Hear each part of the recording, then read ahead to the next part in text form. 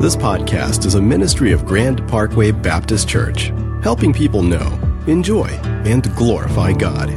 For more information about Grand Parkway, visit grandparkway.org. Well, if you would, grab a seat for me. Let me introduce myself. My name is Aaron Cotton, and I am the student pastor here at Grand Parkway. Today is a unique Sunday in the life of Grand Parkway.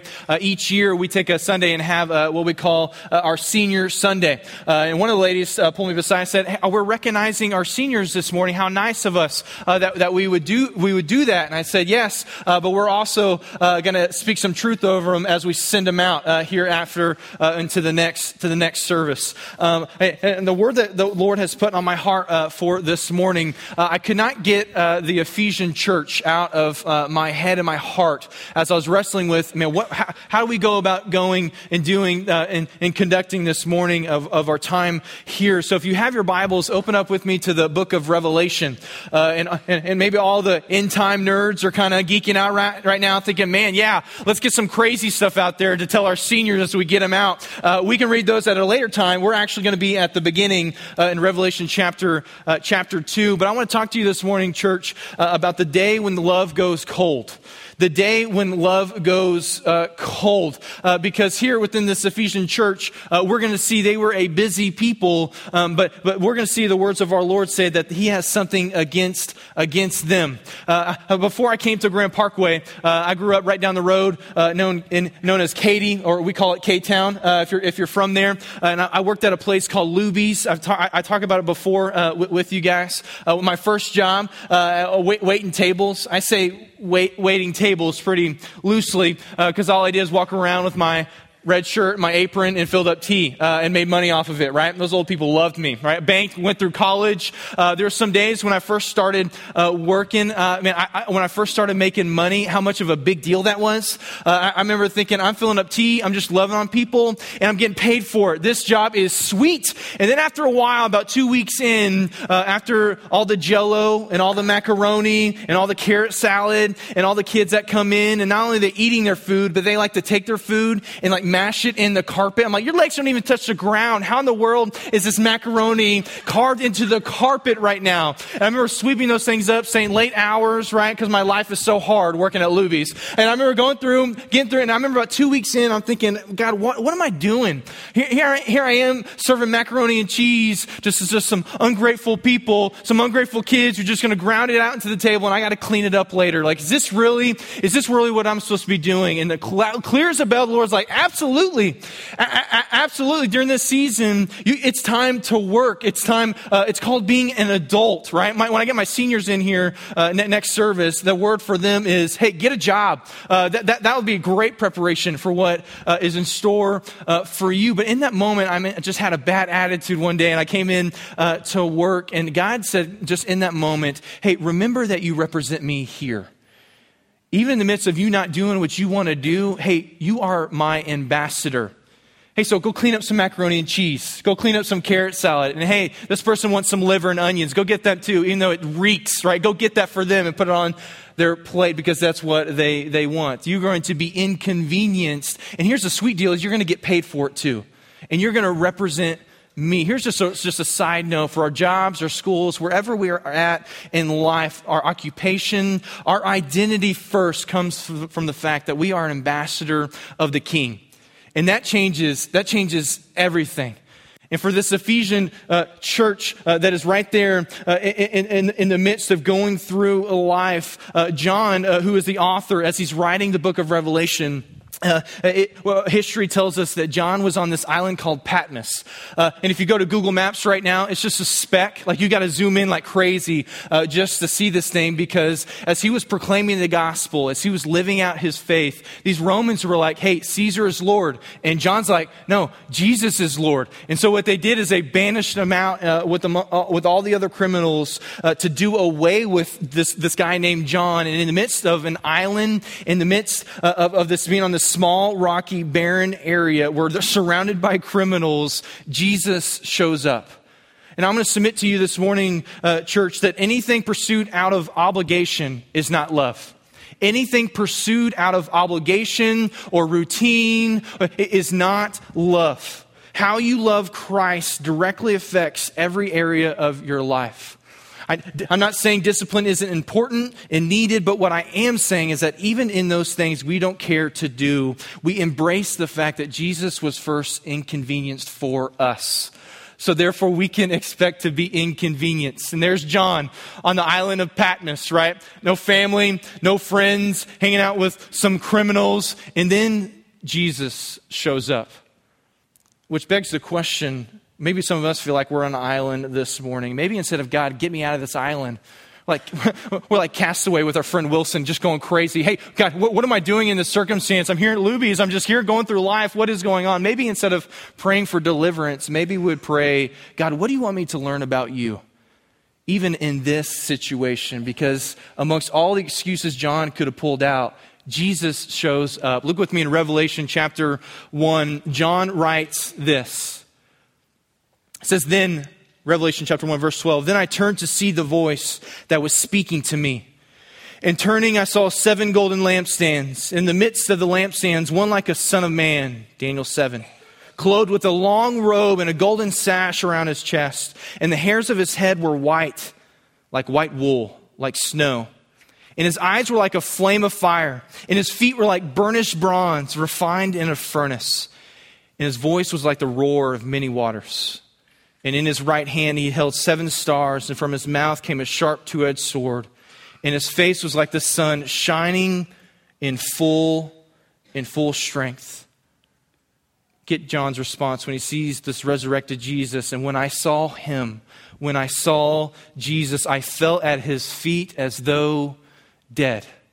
Church, anytime we see God for who he is, and anytime we see this resurrected Jesus, I don't get the Hallmark picture in the Bible. I don't get the cuddly Jesus as we embrace him. But when we see the resurrected Christ, when we see God in all his glory, the people fall before him. That's why we're going to see later on in Revelation the angels and the multitudes. And you know, you're at the ballpark and someone wants to do the wave. Hey, let's start the wave. Let's do the wave. We're like, yeah, let's do it. And then all of a sudden you get this constant, and you see across it, and it starts going across the stadium, and you're all proud of yourself. But in the kingdom of God and in the heavenlies, Jesus is at the center, and the holy wave is people bowing down before him. Because when you see the King in all his glory, as Isaiah says, woe to me, for I am ruined. I am a man of unclean lips, and I live among some people of some unclean lips. But who's going to go for you? I will go for you, because I have been set aside in ruin for the sake of the gospel. And if you come here for tonight, on this Sunday night at 5:30, as we ordain myself, you're going to see a dead man before you. You're going to see someone who has embraced the call to ministry, to lay my life down for the sake of others, which is all of our calls. Because have your eyes seen the King, church? Has your eyes see the King? Because number one of the point this morning is when the love goes cold, number one that we need to understand and embrace is the fact that Jesus is in charge. His hair white like wool, like snow. His eyes like fire. And he tells John in verse 19, write therefore the things that you have seen, and those things that are, and those things that are going to take place. Hey, fear not. I'm with you. I'm with you.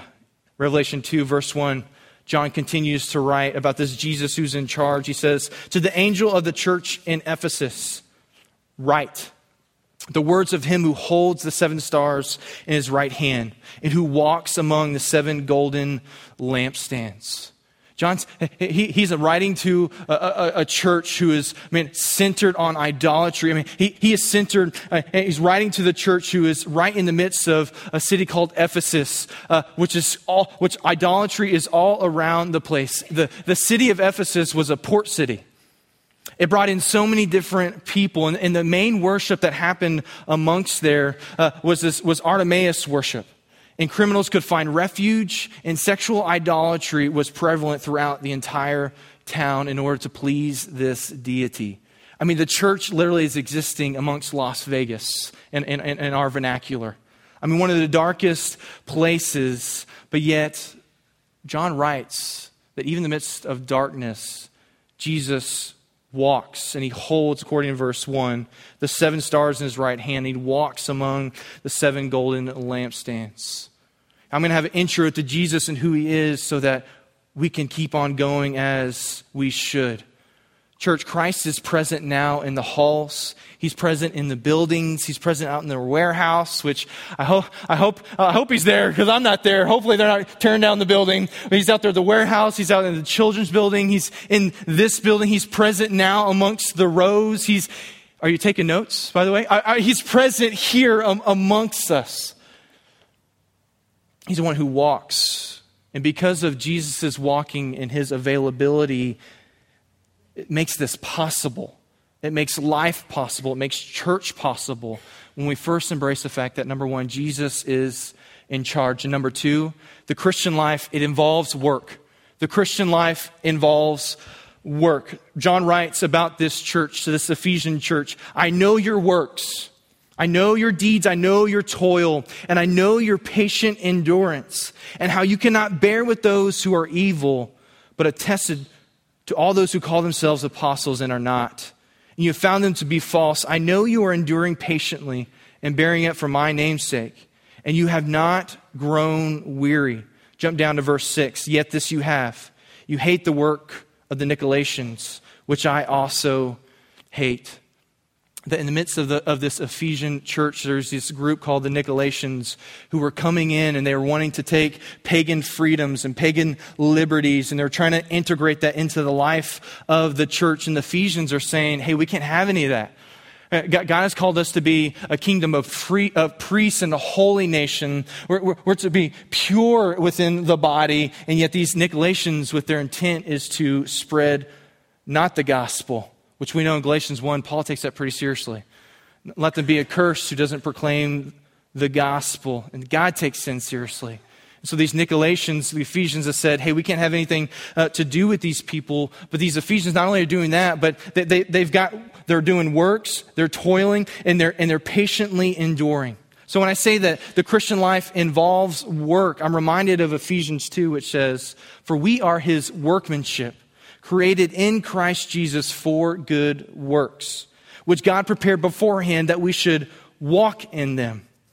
If there's any words that I would love for this generation or these graduates as we're sending them out, I would love for them to just get their pens and highlight, star, smiley face, whatever they got to do to see that there's work and there's toiling and there is enduring in the life of a Christian.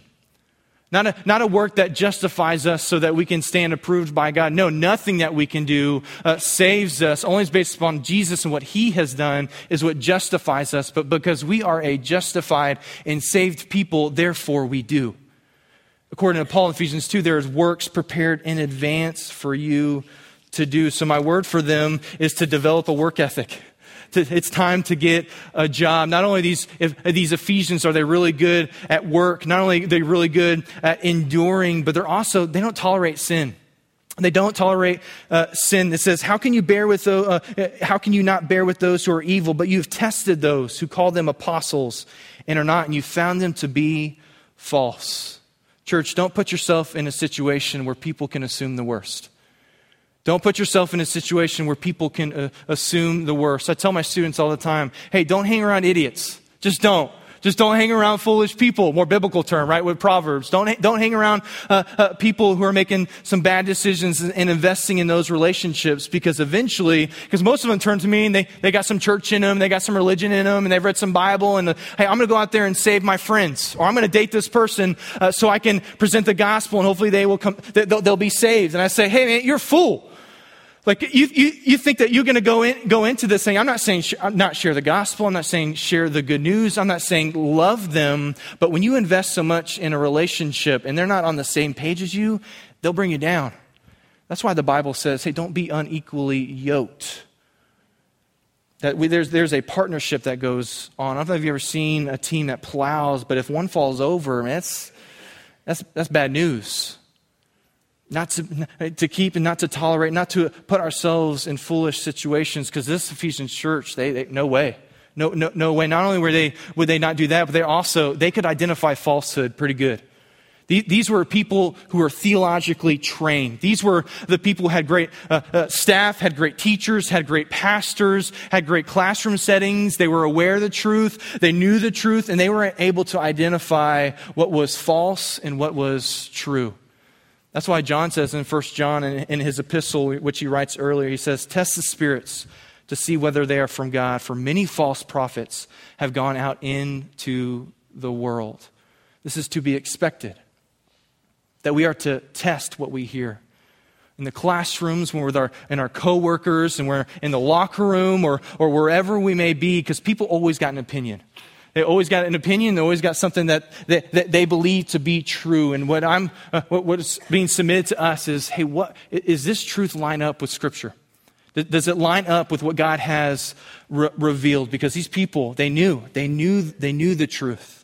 This past Friday, I came into the office, and it was just a normal Friday for me. Got here as early as I could. I rolled in, and I was here about 15 minutes, and my phone rang. Right, and there's just some days that distractions happen, and I've learned to kind of embrace them and think, oh, okay, yeah, God, this is an invitation. You're inviting me to be inconvenienced, right, Aaron? You just said that, so I'm going through all this. My phone rings. I pick up. It's our child care director, and her name is Jennifer Pennington, and she says, "Hey, Aaron, I got something to tell you."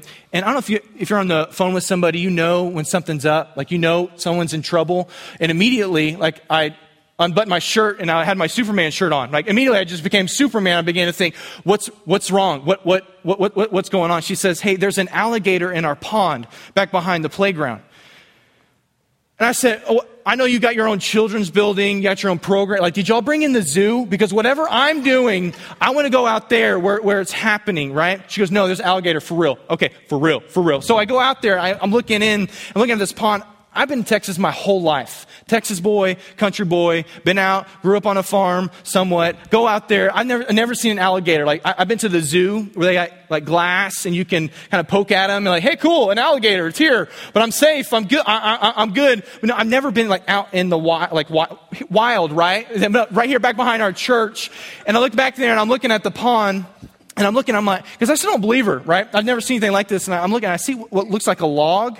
And then the log starts moving. And I'm like, is the wind blowing? Is it?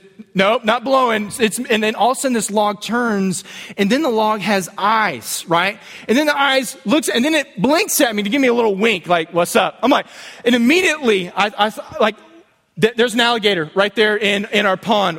Where's my buddy Charlie Williams? Let's get a gun out, man. Let's just shoot this thing and skin it. I need a wallet. Like we could do this, right? And I look out there. In that moment, I say, everybody clear out. Immediately, I just became like the security guard, like student pastor, security guard. Everybody out for everybody's safety. Everybody back behind me because we got mops going on. We got about 70 kids on the building and a bunch of moms, right? And I'm the only dude on campus, so they have nowhere else to turn, to be honest. So I'm going there, get behind me, people. I get online. What do you do?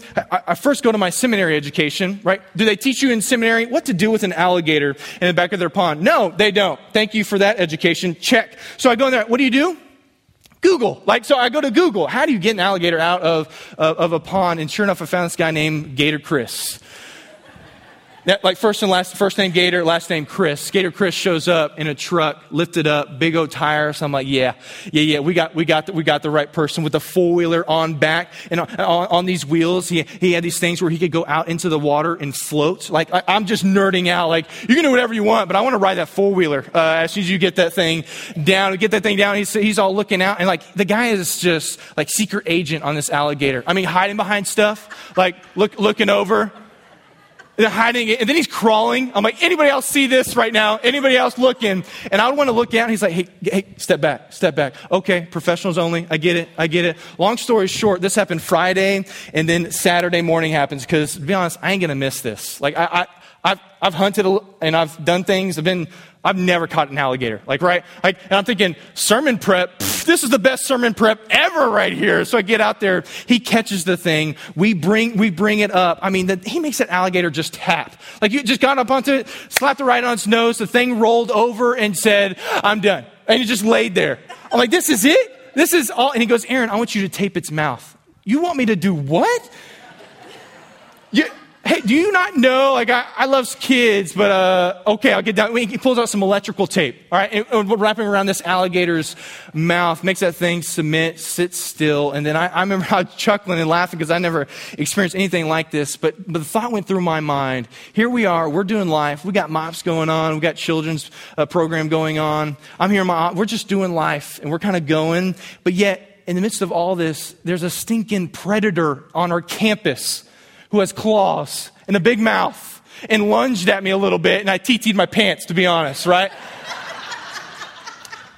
But here we are just going about our lives and going about, and yet, in the midst of that, like there's seriously an animal that could do a lot of damage. Aaron, why would you go on and tell us that story? Number one, because it's a cool story, and I'm going to continue to talk about it. I think the next student ministry calendar is going to be me next to that alligator, right? All 10 foot of it. But I tell you that because in the midst of us going throughout our lives, there can be this tendency to overlook things that people say and just say, you know what? Yeah, that's what they believe. That's good for them, because that's where we're at, church. We're at a point where truth is relative. It's not, hey, whatever's true for you, it doesn't really apply to me. Jesus said He's the only way.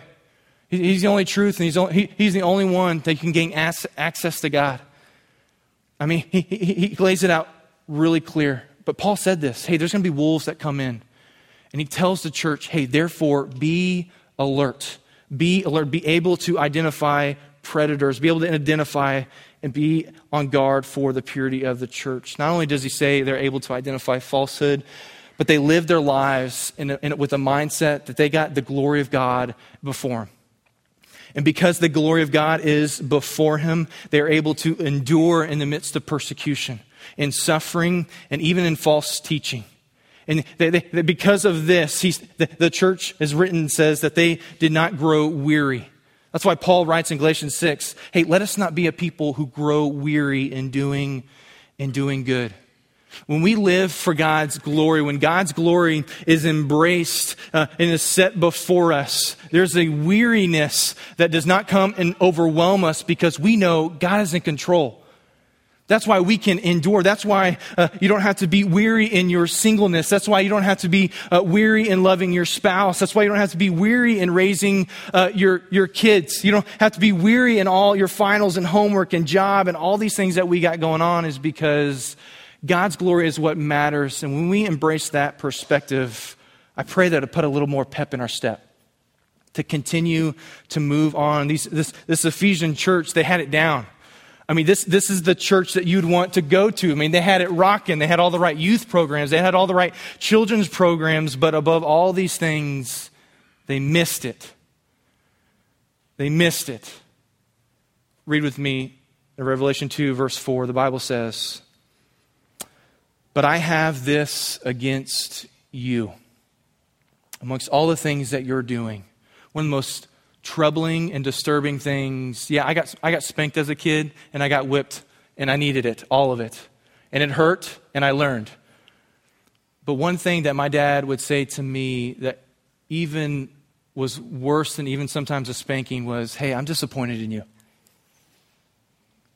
Jesus looks at the church and says, hey, I'm disappointed in you. I have this against you. What is it? That you have abandoned the love you had at first. You haven't only lost it, but you have abandoned it.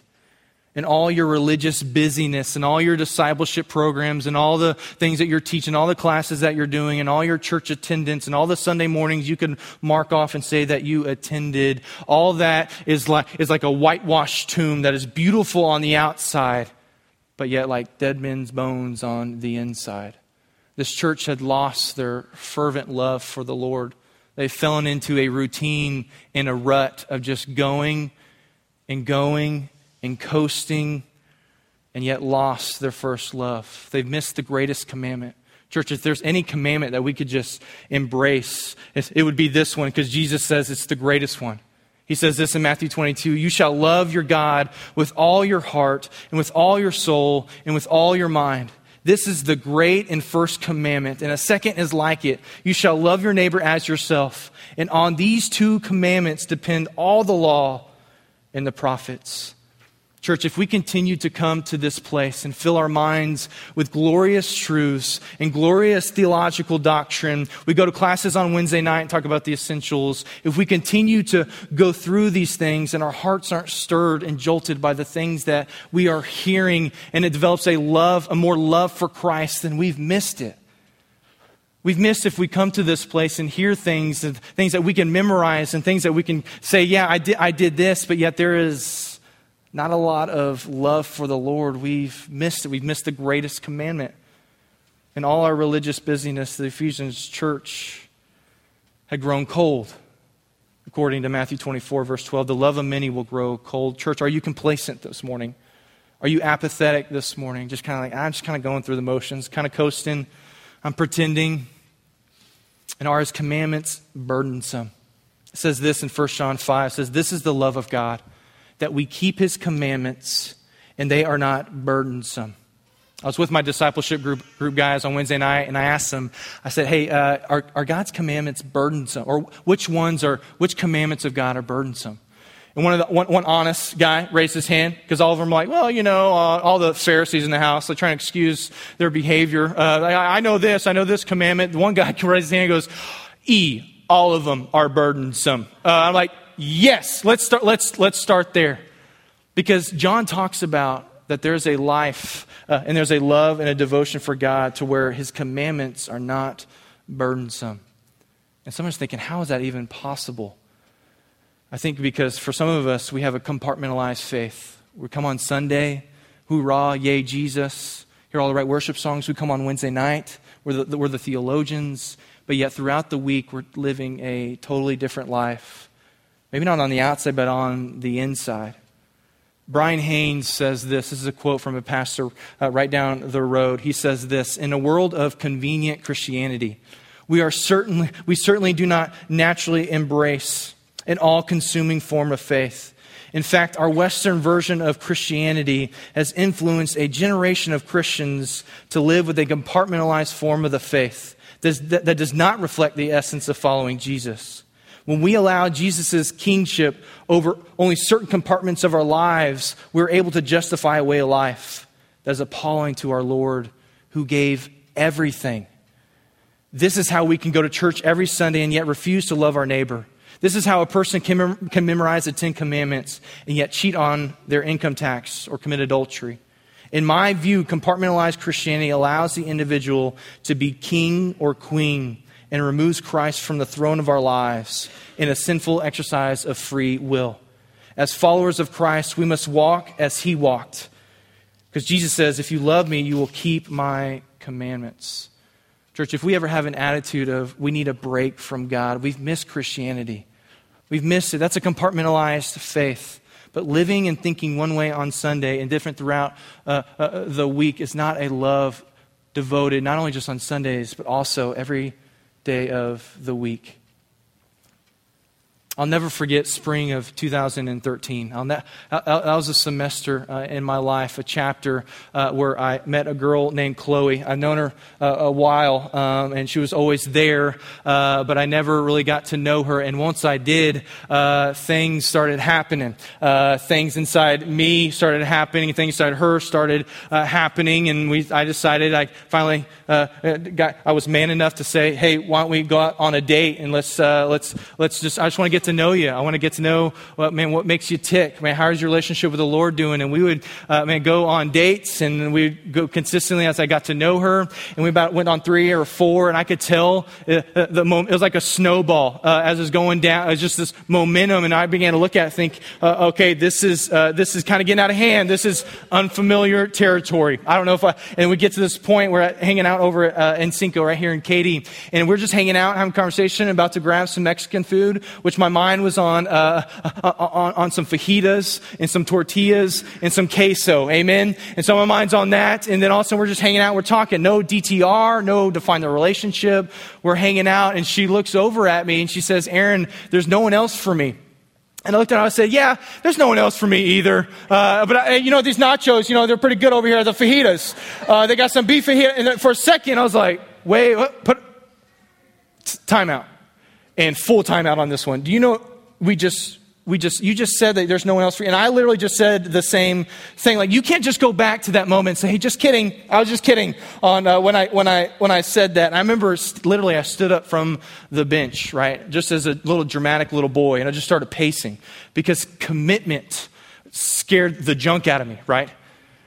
And I'm going there, I'm thinking, we just said this. And she's like, yeah. And in that moment, I knew that I loved her. And I can't explain it, and this isn't Disney Channel, and I'm not gonna, I'm not getting all, but this was just a moment where there was something so big and something so much bigger than me that I couldn't forget it. I knew that I loved her, and I knew where we were going. I knew the plan that God had for us, but I wasn't going to tell her until I hit my knee and said, hey, marry me. And church, love drives us to do crazy things. Like go buy an engagement ring. It's just take out all my savings, right, that I've been saving for all these different years. But why? It was totally worth it. But a love will drive us to do crazy, crazy things. And Jesus says to this church, hey, you've abandoned your first love, but remember. I want you to remember the moments where you placed your faith and trust in Jesus. And your life was forever changed when your eyes saw the King. Remember that moment. There is a power in remembering. That's why we got the book of Deuteronomy. That's why we got books of the Bible like Acts chapter 7, where Stephen just vomits all over the people of how God has acted before, from the ways of old to the ways of Jesus and to his coming. There's a power in remembering. Jesus is in charge. The Christian life, it involves work. A love for God, church, is primary. And lastly, restoration is made available. Remember, therefore, according to verse 5, remember, therefore, from where you have fallen, repent and do the works you did at first. If not, I will come to you and remove your lampstand from its place unless you repent. If we're not a repenting people, church, if we don't change our mind and our thoughts about our sin to turn away from it and towards God, God says to these people, hey, I'm going to remove your lampstand. God said that you're to be a light into a city. You don't put a bowl over this light, but you're to let your light shine. And if we are not a repentant people, Jesus says, hey, I'm going to remove the lampstand. I'm going to remove it. So therefore, remember where you came. Remember, restoration is available. Because he says this in verse 7. He who has an ear, let him hear. He who has an ear, let him hear. Parents in the house, there are things you're going to say to your students. There's going to be things that you say to their kids that's going to make absolutely no sense at the beginning until later. Jesus has got to do a work on them. The Spirit has got to move among them. That's why he would say, he who has an ear, let him hear.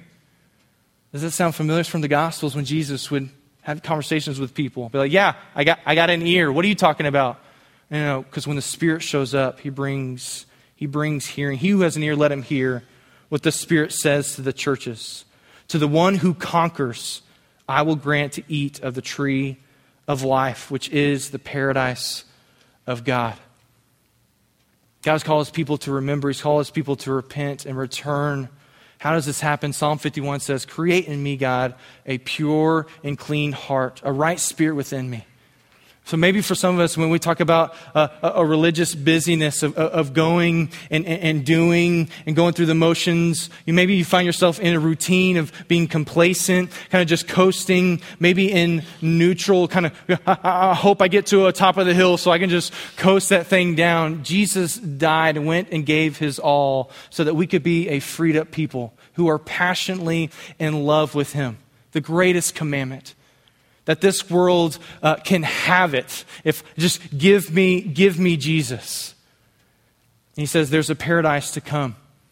Where Adam and Eve failed in Genesis 3. When they failed miserably, I'm going to restore. And I'm going to make things right. It's not here now. I'll talk about a paradise. I mean, some of us may be thinking, yeah, not now.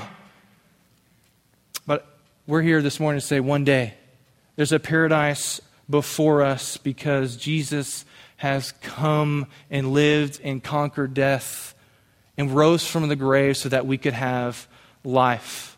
It says this in 1 John chapter 5. It says, "For everyone who has been born of God overcomes the world. And this is the victory that has overcome the world, our faith. And who is it that overcomes the world except the one who believes that Jesus is the Son of God?" Church, our victory is a participation in what Christ has already done. That he is victorious. As Neil said a couple of weeks ago, that Jesus has won. Like this is the game changer. This changes everything. He's the one in charge. The Christian life involves work. Love for God is first and foremost. It's primary. And restoration is made available for those in Christ. Would you do me a favor? Stand to your feet. I want to speak a blessing over you. If you're a visitor here, we hold our hands like this. And the reason why we hold out our hands like this is because we're expecting to receive something. I remember the first time I came to Grand Parkway and all of a sudden all the people went like this. I was like, what's going on? Like, what are we doing? But this is just a symbol of, I'm going to walk out of here receiving. And receive this, church. You're overcomers. That Christ has came and lived a life that me and you could never live. He who is in you is greater than he is in the world. This makes this possible. It makes this doable. So depart out of here freed up, passionately in love with our Maker and our King. In the name of the Father and the Son and the Holy Spirit. Bless you. You're dismissed.